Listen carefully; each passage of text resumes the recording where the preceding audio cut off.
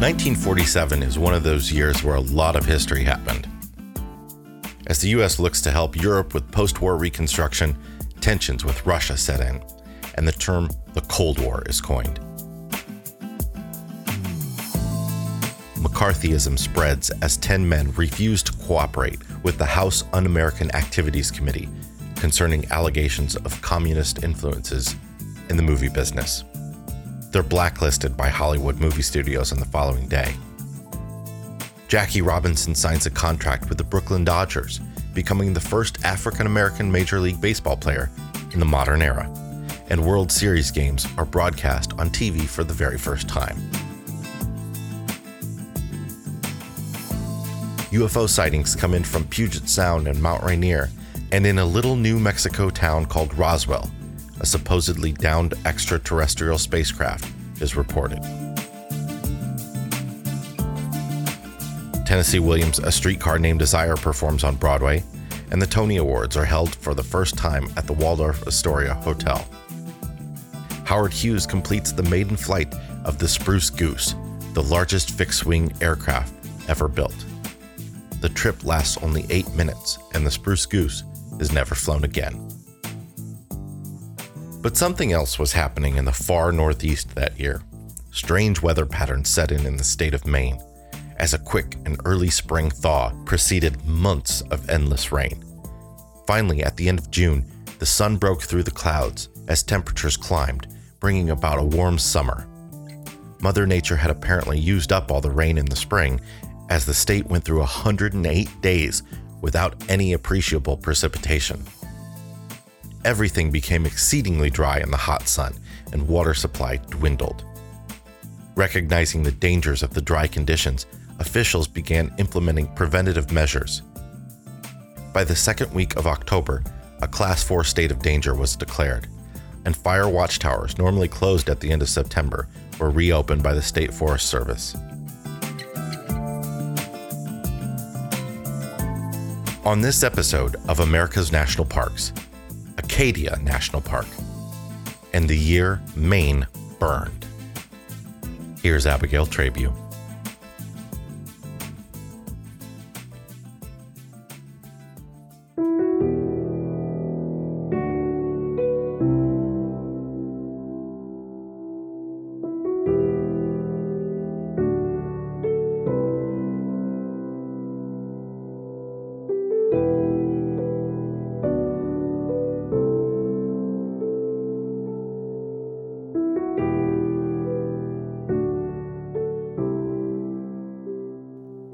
On Friday, October 17th, 1947 at 4 p.m., Mrs. Gilbert reported smoke rising from a cranberry bog between her home and Dulliver's Dump on Crooked Road west of Holes Cove.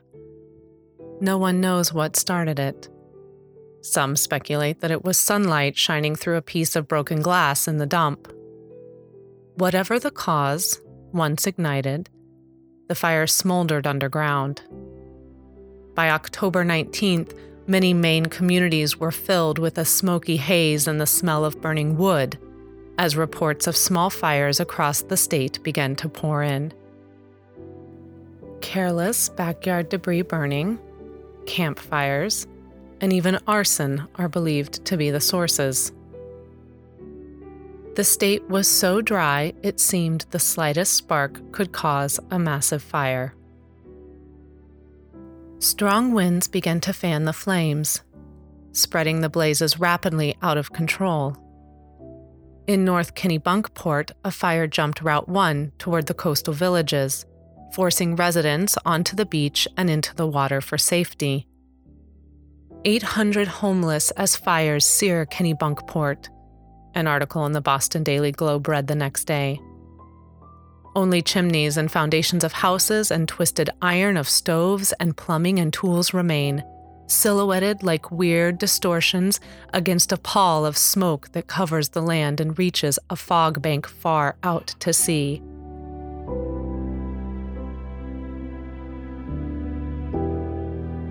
Personnel from the Army Air Corps, Navy, Coast Guard, University of Maine Forestry Program, and Bangor Theological Seminary joined local firefighting crews.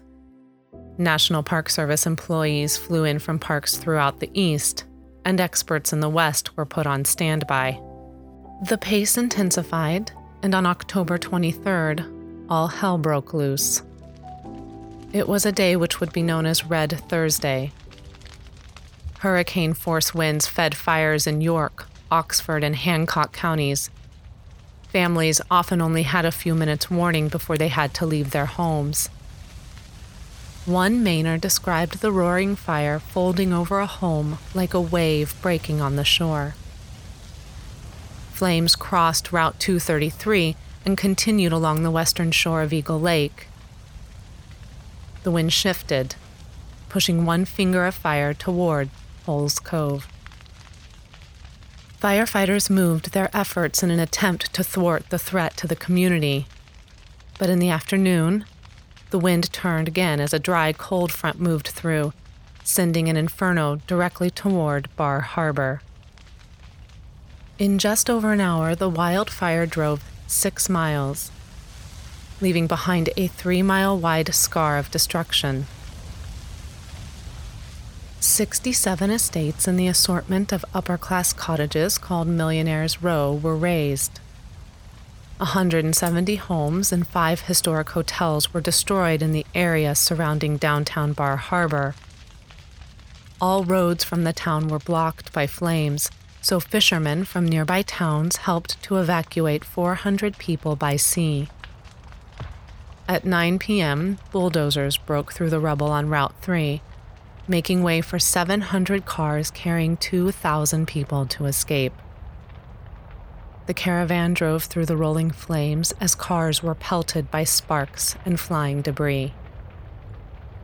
The governor of Maine declared a state of emergency that evening, and a similar declaration was made by President Harry Truman, making help available from the Army and Navy. John Smith of Waterboro, who had recently returned from World War II, said, "I think I was as scared during the fire as any time when I was over there. You just figured that you weren't going to get out. Because you figured there was nothing that was ever going to put this fire out, you kind of got the feeling the whole state was going to burn." The Bar Harbor fire scorched the coast almost to Otter Point before blowing itself out over the sea in a massive fireball.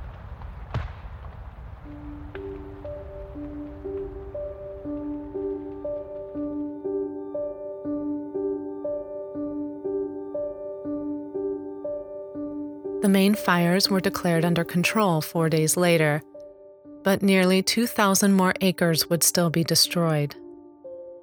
Hardy soil and vegetation on the forest floor, and the matted tree roots reaching deep around granite boulders, fueled stubborn, underground fires for weeks, even as rain and snow had fallen. The fire was pronounced completely out on November 4th at 4 p.m., nearly 1 month after the first reports of individual fires came rolling in. In her 1979 book, Wildfire Loose: The Week Maine Burned, Joyce Butler described the damage saying, 9 communities had been practically wiped out, 4 more had suffered severe damage, and scores of others had lost buildings. Property damage was estimated at $30 million. 15 people had died. In many sections, the earth itself had been consumed. Maine had become an armed camp, her roads patrolled by the National Guard, legionnaires, the police, and self-appointed vigilantes. More than 200,000 acres, 851 permanent homes, and 397 seasonal cottages were destroyed in the year Maine burned. 10,000 of the acres that burned were in Acadia National Park, nearly obliterating the pine forest. An unknown number of animals died, but park rangers believed that most outran the fire and found safety in ponds and lakes. 2 logging crews, one hired by the park and one hired by the Rockefeller family, worked areas of the park for timber salvage and cleanup. Some fallen logs were left in place to prevent soil erosion, still visible today. But it was Mother Nature that restored the island. Wind spread deciduous seeds into the burned areas, creating the forest we see today.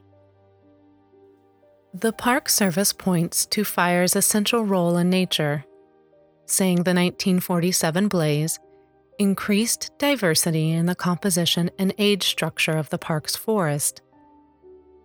It even enhanced the scenery. Today, instead of one uniform evergreen forest, we are treated to a brilliant mix of red, yellow, and orange supplied by the new, diverse, deciduous forests. But the pine trees will eventually reign again, as birch and aspen create a shaded nursery for their growth.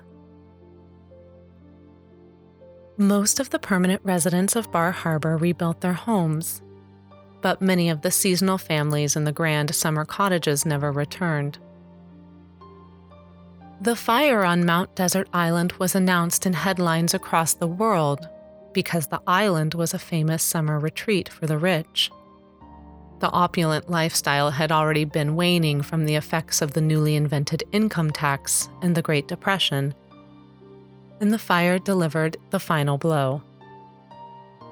The estates of Millionaires Row were replaced by motels and tourist attractions, launching an era of family travel to the wonders of Acadia.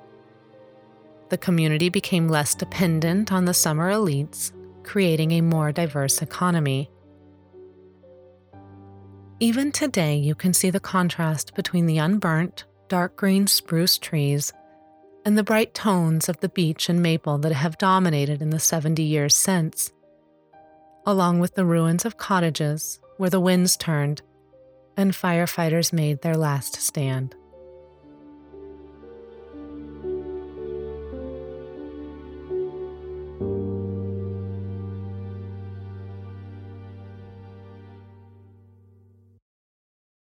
In the aftermath of the blaze, municipalities across the state modernized their fire departments, getting state and federal funding to purchase trucks and equipment. Firefighters began to be trained under rigorous standards. In 1949, the Northeast Forest Fire Protection Commission was founded, first including the New England states and New York, and later including the Canadian provinces of Quebec and New Brunswick.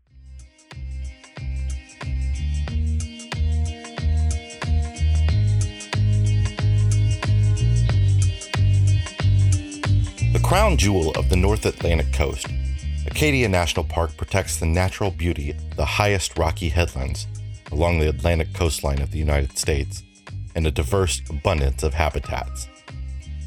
Rocky coastline, mountains, forests, ponds, and marshlands fill the 47,000 acres. It's home to an array of native species, including whales, seals, moose, foxes, peregrine falcons, herons, salamanders, and toads. It's a popular place. Each year, more than 3.3 million people explore the 7 peaks, 158 miles of hiking trails, and 45 miles of carriage roads. Crowds of visitors in the summer and increasingly into the fall and spring are making it difficult for people to experience the best of Acadia.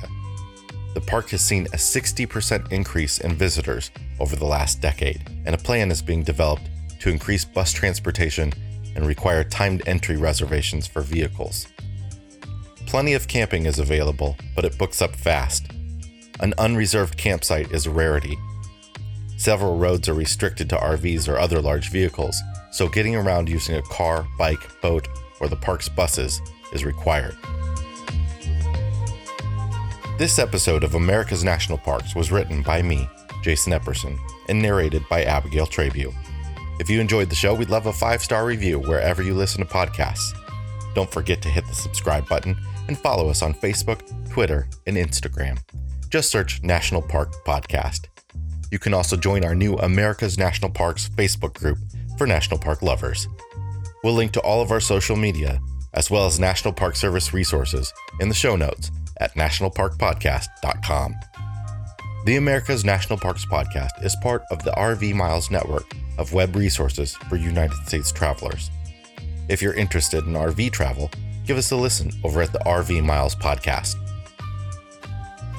You can also follow Abigail and I as we travel the country in our converted school bus with our 3 boys at OurWanderingFamily.com. This land is your land. This land is my land. From California to the New York Island. From the Redwood Forest to the Gulf Stream waters. This land was made for you and me.